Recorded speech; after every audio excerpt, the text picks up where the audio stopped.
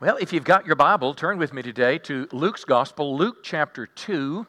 We'll begin in verse 1. The message is entitled, The Message from the Manger.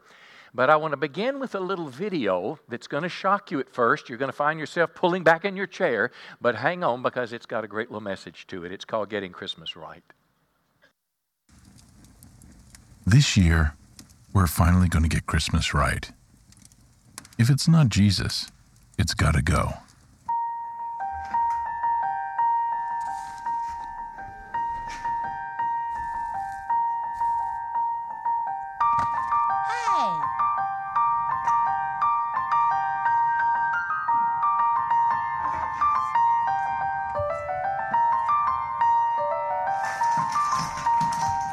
But would that really get us to focus on the reason for the season?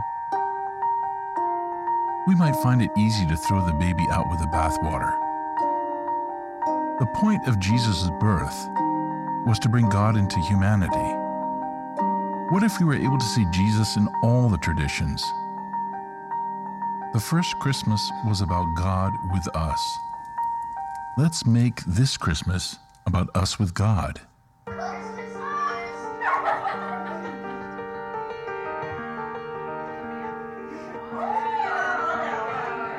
May we see the joy of Christ in our kids' laughter,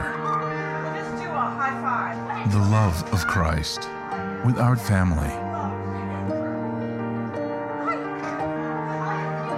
the heart of Christ in the gifts we give, the provision of Christ in the meals we share, the light of Christ as we decorate our homes, the wonder of Christ in the songs we sing, the hope of Christ in the quiet moments we share. Because when we see Jesus, we're getting Christmas right.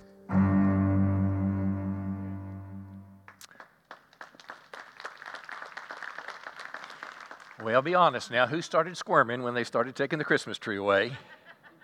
Sure it is, because we love our Christmas traditions, and sometimes the secular world divorces Christ from them. But yet there are so many ways, just like when we talk to the children about the Christmas tree, that we can see and exalt Christ in the midst of it. Last week we talked about King Jesus. The King is coming. You remember the angel's appearance to Mary about the birth of Christ. Well, today we're going to talk about the day of Jesus' birth and its relevance to us. It's a longer passage. I'm going to read the first half. I'll have a special guest read the second half, and then we'll kind of go through it verse by verse. But let's begin. Luke chapter 2, verse 1. And it came to pass. Those are great words. It literally means God's clock began to turn forwards. God's will is being done on the earth. That a decree went out from Caesar Augustus that all the world should be registered. So all went to be registered, everyone to his own city.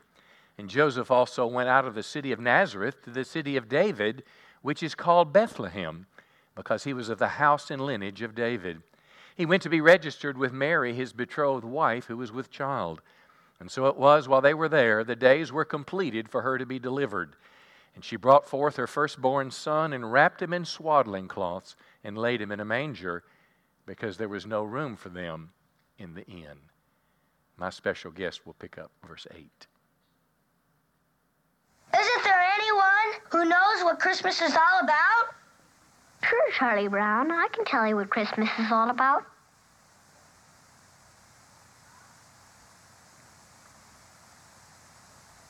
Lights, please. And there were in the same country shepherds, abiding in the field, keeping watch over their flock by night. And lo, the angel of the Lord came upon them. And the glory of the Lord shone round about them. And they were sore afraid. And the angel said unto them, Fear not. For behold, I bring you tidings of great joy, which shall be to all people. For unto you is born this day in the city of David a Savior, which is Christ the Lord. And this shall be a sign unto you. Ye shall find the babe wrapped in swaddling clothes, lying in a manger. And suddenly there was with the angel a multitude of the heavenly host praising God, and saying, Glory to God in the highest, and on earth peace, goodwill toward men.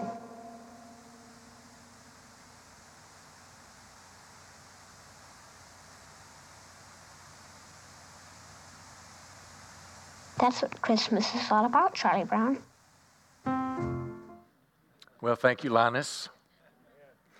Yesterday, my grandson made a little unexpected appearance for a day. So he and Linnell stayed home last night, and Henry is watching Pops. It's what he calls me on the television. We're doing church, and Linus comes on. He gets excited, and then Pops comes back on, and he said, "More Linus, more Linus." So anyway, Pops was sad. Let's go to Luke chapter 2, verse 1. Let me give you some practical, the Christmas story. You'll hear it a couple more times. I hope you'll come Christmas Eve. You'll hear it. We read it on Christmas morning in our home. We know the facts of it. You could virtually tell it as it is, but I want to look at some practical application. I want to look at some relevance to an age-old story that applies to our life today. And here's the first one. It is that God is orchestrating world affairs. I want you to think about our world today. I want you to pause for a moment and think about the politics that drive me insane. Impeachment that's not impeachment, and the whole thing. They pass a spending bill, $1.4 trillion. Ted Cruz tells us of all the crazy stuff that's in it and how it's just against what most people believe in America. And those kind of things drive you nuts because you feel helpless. The dictator of North Korea says he's going to give us a Christmas present. Now they have a long-range missile that could reach America. And you look at these things and you feel helpless to do anything about it. But here's what I want to tell you. God is in control of world events. He doesn't control the minutia of the events. But ultimately, all that happens on the earth is ultimately submitted to the Lord God Almighty, and nothing's going to happen outside of what He allows. He certainly doesn't cause the evil in the world, but God does and will control things, and that should give us great confidence and hope. Let's read the story. It came to pass in those days that a decree went out from Caesar Augustus that all the world should be registered. It was for taxation. Caesar Augustus was the Roman dictator, as it were. He was the most powerful man on the planet. He was a dictator. Literally, the citizens had no rights. But what I want you to see is God is using this man as a pawn in His hand. Now, verse 4, it talks about Joseph. Joseph went up from Galilee. Now, look at the orchestration of God. He goes out of the city of Nazareth into Judea to the city of David. David, this is Bethlehem, but the Scripture says Jesus would be born in Bethlehem, yet would be raised in Nazareth. So God is using all these things to work together for His purpose. Because Joseph was of the house and lineage of David, he went to be registered with Mary, his betrothed wife, who was with child. Now, I want you to think about that just a moment as we talk about what Caesar did. He sends out this decree over the internet of their day. Everybody has to go to their hometown and sign a piece of paper. And lo and behold, it was at a predetermined point in time, the most powerful man in the world issued a decree for taxation. But unbeknownst to him, he was fulfilling the plan of God. That God was using a pagan man to further His plan on the earth. God wanted His Son to be born in Bethlehem. It was predicted 750 years earlier by the prophet Micah, and God used this man to get him there. Now that's a powerful, powerful thought, because the same God watches over us. God used Caesar to fulfill a 750-year-old prophecy. The book of Micah, chapter 5, says, "But you, Bethlehem," speaking prophetically of this small village among all the people of Judah, "but out of Bethlehem a ruler of Israel whose origins are in the distant past or ancient days," it's talking about Jesus, "will come from you on my behalf." Joseph was his home, Bethlehem was his ancestral home, and God used the most powerful man in the world to get him there. Listen, God is in ultimate control of world events. And I'm going to tell you, listen, it's prudent for us to plan. We want to know and educate about the future. We want to participate in civic affairs and vote and all those things. But can I tell you this? I'm not in control of this earth, and you're not either. God is. Republicans are not in control, and Democrats are not in ultimate control. Come on, who is? God is. The United Nations is not in ultimate control. Iran is not in control. North Korea is not in control. The CIA is not in control. Come on, the Supreme Court is not in control. God is in control of the affairs of our lives. Let me read you a scripture or two that confirm this. Proverbs 21, it says, the Lord can control a king's mind as he controls a river. I mean, rivers follow a predetermined path based on gravity and the flow of the land. God says, the scripture says that God can direct a king's mind as he pleases. Now, that does not imply that everything the king does is God doing it. We are not robots. We have free will. Our free will, Satan's intervention, but the superintending hand of God guides it all into God's predetermined path. Listen about a man, 2 Chronicles, an Old Testament figure. His name was King Cyrus of Persia. He was a pagan man. He was not a godly man. But the scripture says in the first year of this King Cyrus, the Lord fulfilled the prophecy he'd given through Jeremiah. Now I want you to think about this. In my opinion, if you are skeptical of the claims of Christianity, fulfilled prophecy is one of the greatest imperatives to give the Bible consideration for its truthfulness. And here we have recorded a prophecy of Jeremiah given 70 years earlier, that after the predicted exile because of their sin, God would bring the children of Israel back to their ancestral homeland and the temple would be rebuilt. Jeremiah prophesied that, but God is going to use a pagan king to do it. Verse 23, this is what King Cyrus says, the Lord God of heaven has given me all the kingdoms of the earth. Isn't that imagine that God put the power of the world under a pagan man. Scripture says that the Lord God of Israel has given me these kingdoms. He's appointed me to build him a temple at Jerusalem, which is in Judah. That is an incredible thought, that God can use a man that is not a Christian, that is not a Jew, was not, quote, a godly man, but God used that man as a pawn in his hand. I have even heard people say that about our president, President Trump. Whether you love him or hate him, one thing you cannot, first of all, he's not a pastoral example. I mean, he's certainly not, by any definition, a committed Christian person as we would define it according to the Bible. But yet you can't argue with the fact that he has done more to protect religious freedoms in America, more to protect the nation of Israel, more to protect the rights of the unborn. I mean, those kind of things are things that concern me very much as a Christian. So regardless of what you think about him, God is using him to do some good things in our nation today. So listen. And please, that's not a pro-Republican and anti-Democrat or anything like that. It's just a statement of fact that things that are biblically important to us as Christian people, God is using a man, not because of him, but perhaps even in spite of him, because God has a plan on this earth he wants to accomplish. And this is what I want to tell you in this first portion of Scripture this morning. God has a plan on this earth and no man can stop it. That you and I are under the sovereign, watchful care of Almighty God. And bad things may happen in this earth, troubling things may happen in this earth, but we never have to be concerned that God is on vacation and God doesn't care. Because God holds this world in the palm of His hand and He's taking it towards a predetermined end. The world is going to have to walk through a figure called the Antichrist. There will be difficult days ahead, but our God is still good, our God is still King, and our God is still in control. Come on, give Him a big hand today. Now, the second point is a question, but I want to ask you this question. Why was Jesus born in a manger? Now, when we say the word manger, it sounds very pastoral. It sounds kind of idyllic. But what a manger was really an animal trough. Now, I was raised on a farm, and we would have cows in the barn, and I would feed those cows, and it stunk like, you know what? It stunk like cow poop. And that cow would even sometimes go close to the trough where she'd be fed and accidentally do her business there. I mean, it was not a pretty place. And this is what I want you to see. If we can kind of take the prettiness off of Christmas just a minute and ask ourselves, why a manger? Luke 2, verse 6, while they were there, the days were completed for Mary to deliver her child.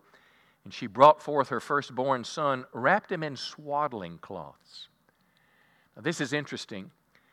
If a king was going to be born today, well, my little, I have another grandson, Titus. He's about 4 months old, and he sleeps in something called a sleep sack. We didn't have those when I was raising little babies. We just put a blanket on them. But apparently today you don't have blankets. So we got him a sleep sack for Christmas, but my wife couldn't put it on him because it hadn't been washed. So he's ready to go to bed, and we're washing the sleep sack. But before you know it, he's in this little thing. It's cute, it's warm, it's fuzzy, it's got wool in it. I thought, shoot, I'd like to sleep in that thing. And that's just for, a preacher here in Texas. Imagine if I was, the king of Great Britain or whatever, what royalty would give to their child. Well, what baby Jesus was wrapped in, it was strips of cloth. If you have an old T-shirt that's dirty, it's got holes in it, and you get ready to throw it away, and your husband says, no, I'll polish my shoes with it, he tears it in pieces, and he can dip it in those shoes and buff them up. Well, that's what Jesus wore. And did you know swaddling cloth, these cloths were also used to wrap the dead in their day, and it was an anticipation of his birth. But notice it said they laid him in a manger, there's no room in the inn. I've often wondered if an angel got fired because he forgot to make hotel reservations. I mean, if you were coming to Texarkana, I think probably the nicest hotel, to my knowledge, is this Hilton Garden Inn. Nice place. I mean, can you imagine if Jesus was going to be born in Texarkana and the secretary forgot to make him a reservation? I mean, it would be problems. I mean, we have problems today, but something's different here. Joseph and Mary travel 90 miles on a donkey. It's like from Texarkana to Sulphur Springs. Can you imagine ladies being 9 months pregnant and riding a donkey all the way to Sulphur Springs? Well, this is how the King of the world came in. Jesus was born, tradition tells us, more than likely in a cave. The inn was like a hotel, but it was for caravans that came through. So, I mean, it was not clean and nice and pretty. Jesus didn't even get that. He's born in a cave. Why? I'm going to show you a picture of modern royalty. Prince William, I think they're of Britain. Prince William and Kate, the Duchess of Cambridge. They're dressed in the world's finest. Look at their two children, Prince George and Princess Charlotte. I mean, this is how royalty is treated today. If they go to New York, they're going to stay in in one of the presidential suites of the finest hotel. Look at the little baby. Look at the little princess's room. This is where she stays. See how beautiful it is? It's true. See her little crib on the right side there. Everything in the room is perfect. But look where Jesus stayed. The creator of the world, the sustainer of the world, the Savior of the world, and the judge of the world. Why did Jesus enter the world like this? And I don't know a lot about it, but I want to give you a little bit of what I know. Perhaps it's an example for us to show us how God elevates the lowly and humble and rejects the prideful and the mighty. So where do you get that, Pastor? That humility is the path to greatness. Philippians chapter 2, verse 6, though Jesus was God, he did not think of equality with God as something to cling on to, but he gave up his divine privileges. How many know Jesus could have come and demanded the finest things on earth, and everyone would have known he was the king, but he didn't come that way. He gave it all up. He took the humble position of a slave and was born as a human being. And therefore, God elevated him to the place of highest honor and gave him the name above all other names. He emptied himself of his rights. In today's world, in our political world, in identity politics, we pit groups against each other. And every group demands its rights. Politicians run on giving money to the rights of some neglected group, and we hate each other because of the group they're in and all that. Jesus was not standing for his rights. He was giving them up. Humility is a core value of a genuine Christian. Now, the opposite is pride, and it's easy for me to understand pride. I mean, you can see it in movies. You can, when somebody has it and they have an arrogance about them and they look down their nose at you, you feel it. But it's hard to grasp what humility is. Humility is a bit abstract. Let me talk about it a little bit. Humble people realize their total and absolute need for God. A humble person is not a weak person. Moses was described as the meekest man on the earth. Meekness is the same as humility, but Moses was anything but weak. He just realized his total need for God. Humble people realize, now listen, that all they are, that all they have, and that all they'll ever do is because of the kindness and mercy of God. Certainly, humility has an aspect of how I relate to other people, but humility also has a dimension of how I understand myself in relation to God. And I live with this independence, but humble people are dependent on God for everything. Now, if I were to ask you today, how many are dependent on God for everything, I would imagine most of us would raise our hands. I would have raised my hands 5 years ago.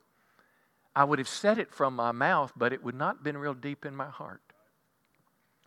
We live in a world today that if you're going to get ahead, you just about got to kind of push your way in there. You got to get the best grades. You got to be the fastest. You got to be the best. You got to be tough. You got to do what you got to do to get there. But sometimes it makes us feel like we're self-made people. Sometimes it feels like, our politicians had this big brouhaha several years ago when our president told someone, you didn't build that. And the local business leader said, yes, I did. And the president's talking about roads and he's talking about his responsibility. But how many know nobody could do anything apart from God? Yeah. Nobody could survive without the oxygen God puts in the air. Nobody could survive if God didn't keep the cycle of water replenished on the earth. Nobody could survive if God didn't hold in place the law of gravity. Nobody could ride an airplane were it not for the laws of aerodynamics that work. You see, God is behind these unseen things, and we're out in the world striving, but somehow we don't recognize, and often until a crisis, how much we truly depend on God. I had this happen to me, and I'd like to share a personal story. A number of years ago, after my wife had breast cancer, I had a meltdown after she got better, and I went in this, all they could call it was an anxiety disorder. I never liked the term. It didn't fit in my mind. But I was basically not functional for 3 months. I mean, I couldn't come to church. I couldn't preach. And I found myself helpless to almost do anything. But in that process, it broke me down in terms of self-reliance. And I found a strength in God to do things I couldn't do on my own. And I realized it's in Him that I live and move and have my being. I realized that human weakness is not something to run away from, but human weakness is something to rejoice in, because it's in our weakness that we can find His strength. We can lose our independence and find dependence on God and do even greater things than we could have ever done before. It is the path of brokenness. It is the path of humility. It is a hard path. Listen, I wish I'd never had gone through that, but I would never give anything for what I have learned and experienced and the person that it made me by going through that dark valley. It is the path of humility that is perhaps the great message of the manger, that the way up is the way down. James 4 says, humble yourself before the Lord and He will exalt you. Come on, give Him a hand today. He's worthy of praise. Let's look at verse 8. The third point is another question, but why is there such joy and happiness at Christmas? Well, if I asked those kids here, they would say because of Santa Claus. Did you hear when I asked the kids earlier, you might have missed this one, but I asked the kids who got me a present, and nobody raised their hands, and then one said, Santa Claus will. Well, listen, that's fun for kids. It's fun for them just like it is for us. But listen, that's not the ultimate joy. Most people, particularly if somebody would have asked you at lunchtime on Christmas Day, what did you get for Christmas? Lots of people couldn't even think of a thing or two. It's like those kind of things don't last. There's something that's lasting. What is this joy and happiness at Christmas come from? Scripture says there were some in the same country, shepherds living in the fields, keeping watch over their flock by night. An angel of the Lord stood before them, and the glory of the Lord shone round about them, and they were greatly afraid. And the angel said to them, don't be afraid. I bring you good tidings of great joy. I bring you good news of great joy for all people. And then he tells us why. There's born to you this day in the city of David in Bethlehem a Savior who is Christ the Lord.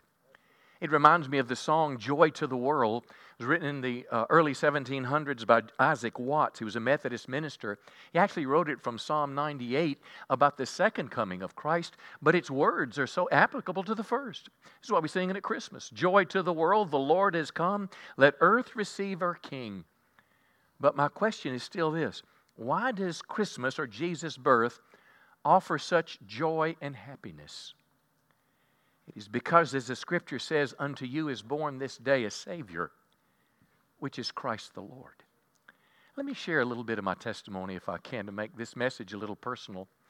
I was raised in a small town, actually not a town, I was raised out in the country, in North Mississippi. I lived between Hernando and Coldwater. I'm sure you know exactly where that is. It was a little place called Love Station. It was near Arcabutler. Surely you know where that is. Independence? No. Well, anyway, I was raised in the country, had a great little life. We certainly weren't wealthy, but, you know, I didn't know we didn't have a lot, but we had a great life. My grandparents lived in kind of the duplex out in the country.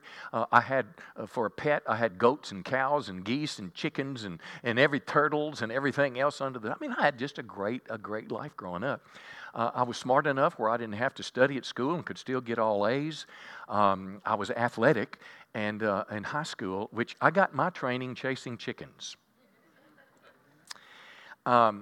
You're laughing at me. Let me tell you how it worked. My granddaddy had chickens, and every once in a while he'd want to let them out so they could eat grass. Well, then they get wild, and they would roost in the trees.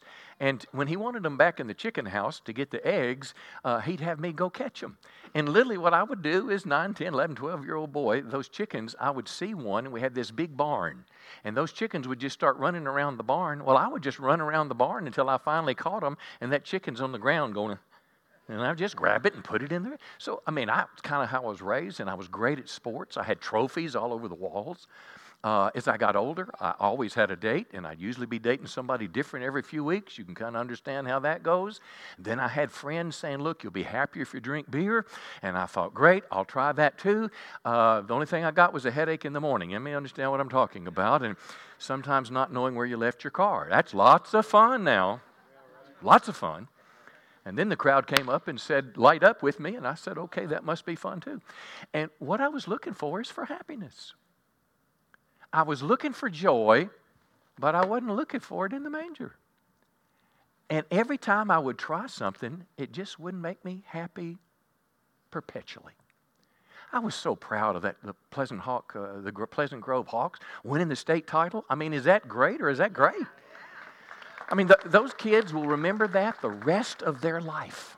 I mean, can you imagine being in the newspaper 2 days in a row? I mean, you get the lead story, but over time, that'll disappear. Over time, that trophy will be just like my trophies are, somewhere in a box in the garage. And the only point I'm making is none of those things make you perpetually happy. And when I was 19 years of age, it all kind of came to a head in my life, because I've noticed that the way God works is there are opportune moments in your life where you become aware of your need for God. It's like the Holy Spirit is calling you, and you can either say yes or no. Well, I had a yes moment when I was 19.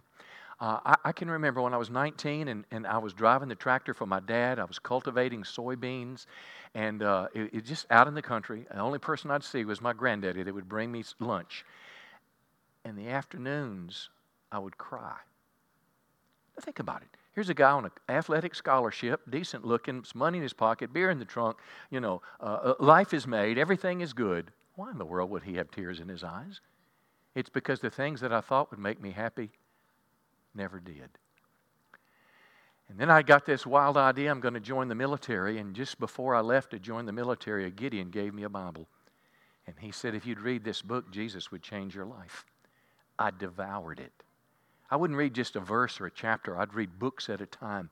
5 days after he gave me that Bible, it had a plan of salvation in the back, taught me how to pray. that asked God to forgive my sins and commit my life to Christ. I did that on August 15th, 1976. And I got to tell you, 43 years later, I'm still happy. And I'm happier than I was when I was drinking and partying. I'm happier than I was, listen, with the trophies and everything else. It's a joy that comes in a person's life when they're rightly related to God. And the message of the Christmas is, joyful is the sound, because listen, Christ our Savior is born. Come on, give him a big hand today. Let's keep going. Verse 12, the Christ child brings peace. Peace in our heart and peace with God. Luke 2 verse 12, this will be a sign to you. You'll find a baby, this is to the shepherds, wrapped in swaddling cloths, lying in a manger. And suddenly there was with the angel a multitude of the heavenly host, praising God and saying, glory to God in the highest, and on earth, say it with me, peace. Peace, goodwill towards men. Now I want you to think about peace just a moment. There's this inner peace, and then there's peace with God. Inner peace, we know what it's like. We know what it feels like. Inner tranquility, freedom from oppression and worry. And we know what it's like to toss and turn. Well, I want to tell you, friends, Jesus is the source of peace like I've never found. Let me know when you have an opioid crisis in America today. It's because people are in pain. They're not just in physical pain, they are in psychological pain. This is not intended in any form of condemnation. I'm grateful for what medicines are able to help us with, but sometimes we have so much pain in our life that we either self-medicate through alcohol or drugs or other things. I'm telling you, friends, you can find a peace that passes all understanding through the Lord Jesus Christ. I'm telling you, it's real. Jesus said this in John 14. Jesus said, I'm leaving you with a gift, peace of mind and heart. And the peace I give you is a gift the world cannot give, so don't be troubled or afraid. Listen, that doesn't mean that you'll never be worried. That doesn't mean that you won't ever have problems. It just simply means in the problems, you're going to find the problem solver. It just means in the middle of the storm, you're going to find a safe place to go. We experienced this. Again, my wife had breast cancer. Praise the Lord. She's, 6 years cancer-free now. I rejoice with God for that. But I remember when the doctor first told us. I mean, if you get a mammogram and they call you back the next day and says the doctor wants to see you, that's usually not good. And I got to be honest, I don't go to the gynecologist with my wife. But that day I knew I needed to. And we walked in that room, and it was a somber feeling. You just got the feeling the nurses knew. And just as matter-of-factly as I'm talking to you, he told me, your wife has cancer. It's of a serious, aggressive kind. If you don't treat her quickly, she'll die. Well, how many know that shakes your world? I remember what it's like to go in the parking lot and just put my arms around her. I remember what it's like to be laying in bed at night and put your hand over there and she might have gotten up to go to the bathroom, but thinking like, what if she's not here? Well, can I tell you, friend, in the middle of that, a couple days of that, where I'm reading my Bible one morning, not looking for something desperate, just doing what I do every day. And I read a passage, and it was not in particular context, but it was these simple words, all is well. And it was just like the creator of the universe had just spoken to me. And the anxiety lifted, the trouble lifted, and peace overwhelmed my soul. And it's like we were in a holy bubble for the rest of the process. I'm telling you, the Prince of Peace has come to this earth. I'm telling you that Jesus Christ can give you what no man can give you, no drink can give you, no bottle can give you, no drug can give you. Jesus can give you something that's real and it's lasting. You may go through troubles and you may shake a little bit, but you're not going to shake, rattle, and roll till you fall apart. How many know you're going to come out on the other side because God is good and God is real and His peace is eternal to all of us. Well, let me wrap up with this. Of course, that second kind of peace is peace with God because our sin is canceled. Romans says, since we've been justified by faith, we have peace with God through our Lord Jesus Christ. Peace with God, it's not like God is angry at us. It's just like our sin troubled our relationship. When I was a teenager, I brought something in my mother's home. None of your business what it is, but I brought something in my house, and she happened to find it, and I couldn't lie myself out of it.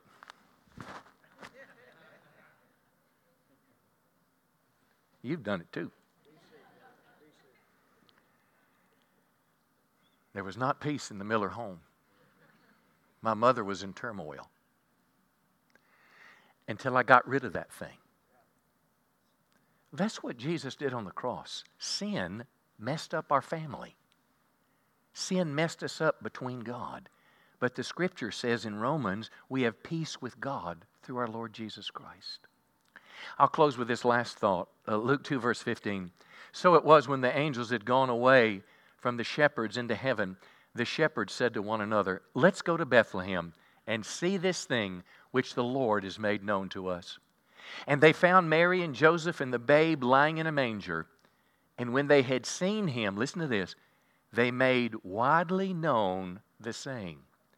Another translation says they spread the word which was told them concerning this child. Now here's the point I want to leave you with today. The message of the baby in the manger is too important to keep to ourselves. What Jesus Christ has done for humanity is too important just to keep. We must tell as many as we can that Jesus Christ, our Savior, is born. This is why I say Merry Christmas to everyone. This is why we display manger scenes at Christmas. This is why we invite people to the Christmas Eve service.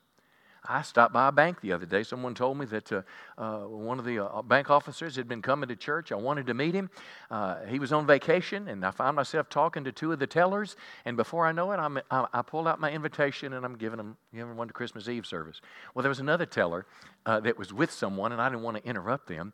And as I start walking out, this third teller says, I've heard some good things about Church on the Rock.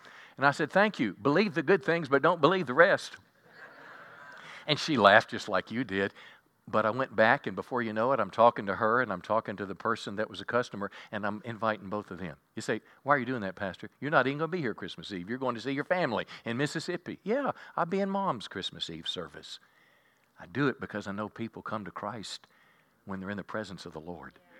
And this is why this Christmas season, I want you to do everything you can to bring the real Christ through the Christmas tree, and maybe even tell the story that Santa Claus originated from a guy named Saint Nick. He was the bishop in 200 A.D., and he was known as being a generous person. And that's where the gift giving that's today secularized came from. Help people see the connectedness.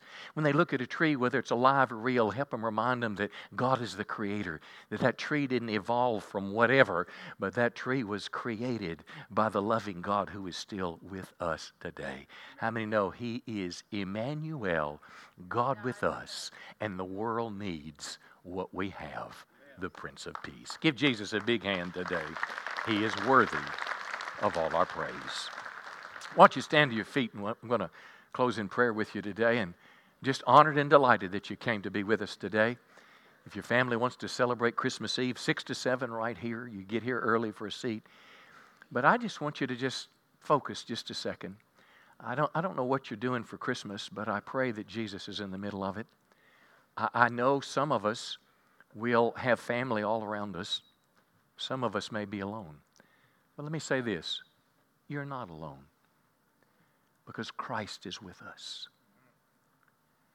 Allow yourself the freedom to get out of your little world and bring the love of Christ to those that need it.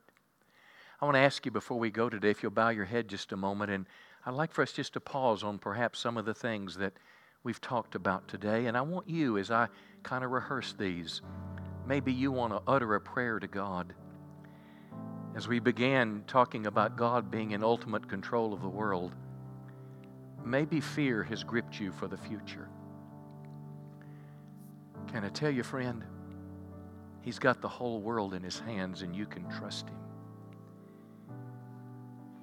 He got a virgin to have a baby. He made him go 90 miles to get back home, and He used a pagan king to do it. God is in control, not only of America, but of your life. And if you are truly submitted to God's plan for your life, you'll find there's a divine hand guiding you. Maybe it was that path of humility that got you today. Maybe you struggle with independence. Maybe you're like I was, self-made and not a bad person, but had never really come to a deep understanding that I owe everything to God. The next breath I breathe and the next word I speak. You might tell the Lord that, Lord, it's the path of humility that I want. I'm going to go down to go up. Maybe when we talked about joy and happiness that lasts, maybe it's missing in your life. Peace, maybe it's way too elusive. Would you just ask the Lord right now to bring you to a place where His peace and His joy are the defining marks of your life?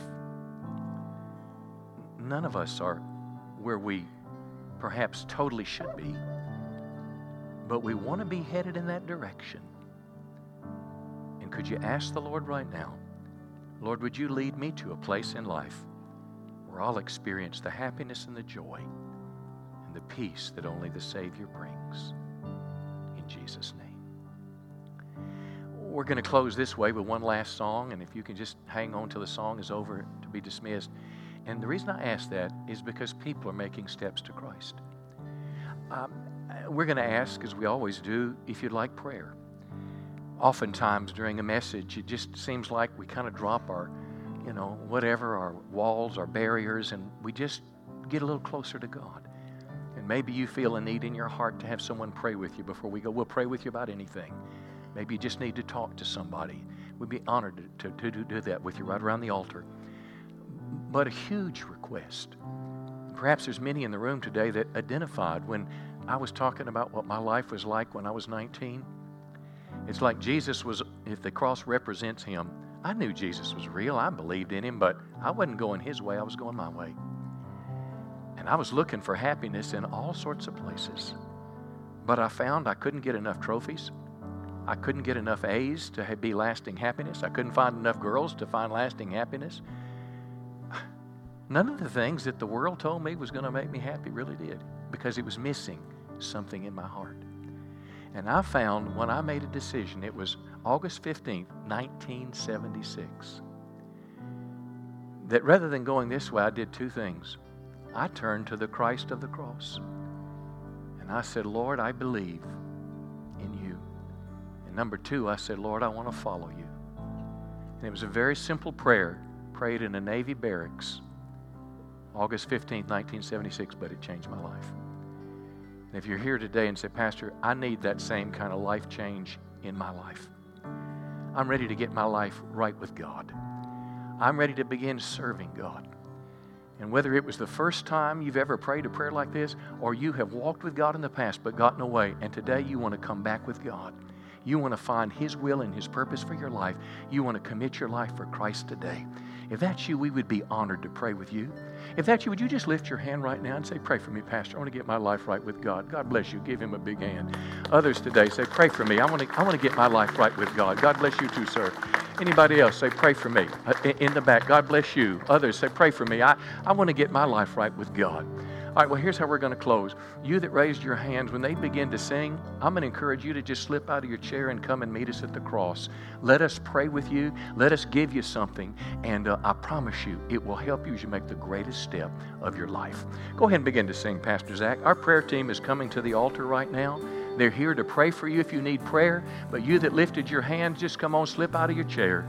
Make your way over to the cross, and someone will be there to pray for you. Give them one more big hand as they come today. Whether you raised your hand or not, you want to get your life right with God, you want to commit to Christ, come make your way to the cross, and somebody will pray for you. I love you. Sing with us this last song.